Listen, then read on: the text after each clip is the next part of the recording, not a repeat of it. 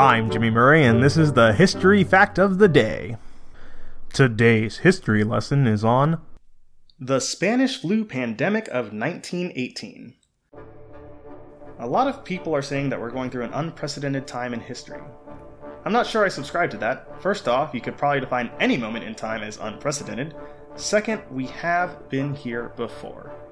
The Spanish flu, also known as the 1918 flu pandemic, was an unusually deadly influenza pandemic caused by the H1N1 influenza A virus. Lasting more than 12 months from spring 1918 to early summer 1919, it infected 500 million people, about a third of the world's population at the time.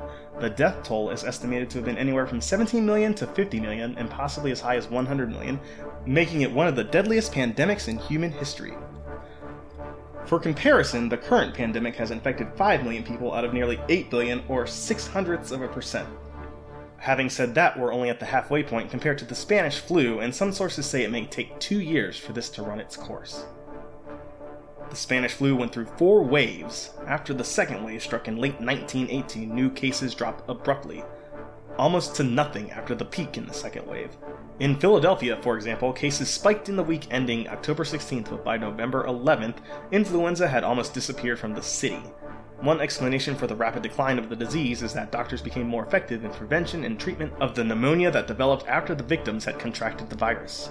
Another theory holds that the 1918 virus mutated extremely rapidly to a less effective strain.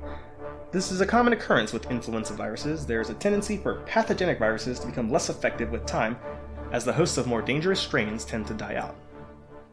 We in the modern era have a lot more tools at our disposal, so hang tight, we're all gonna get through this. And we're all gonna laugh because I'm leading us, and I'm hilarious. So, we got this.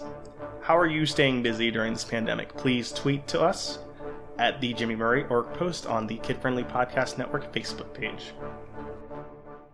I'm Jimmy Murray. Thanks for listening to History Facts on the Kid Friendly Network. Music is by Kevin MacLeod. Executive producer Chris Kremitzos.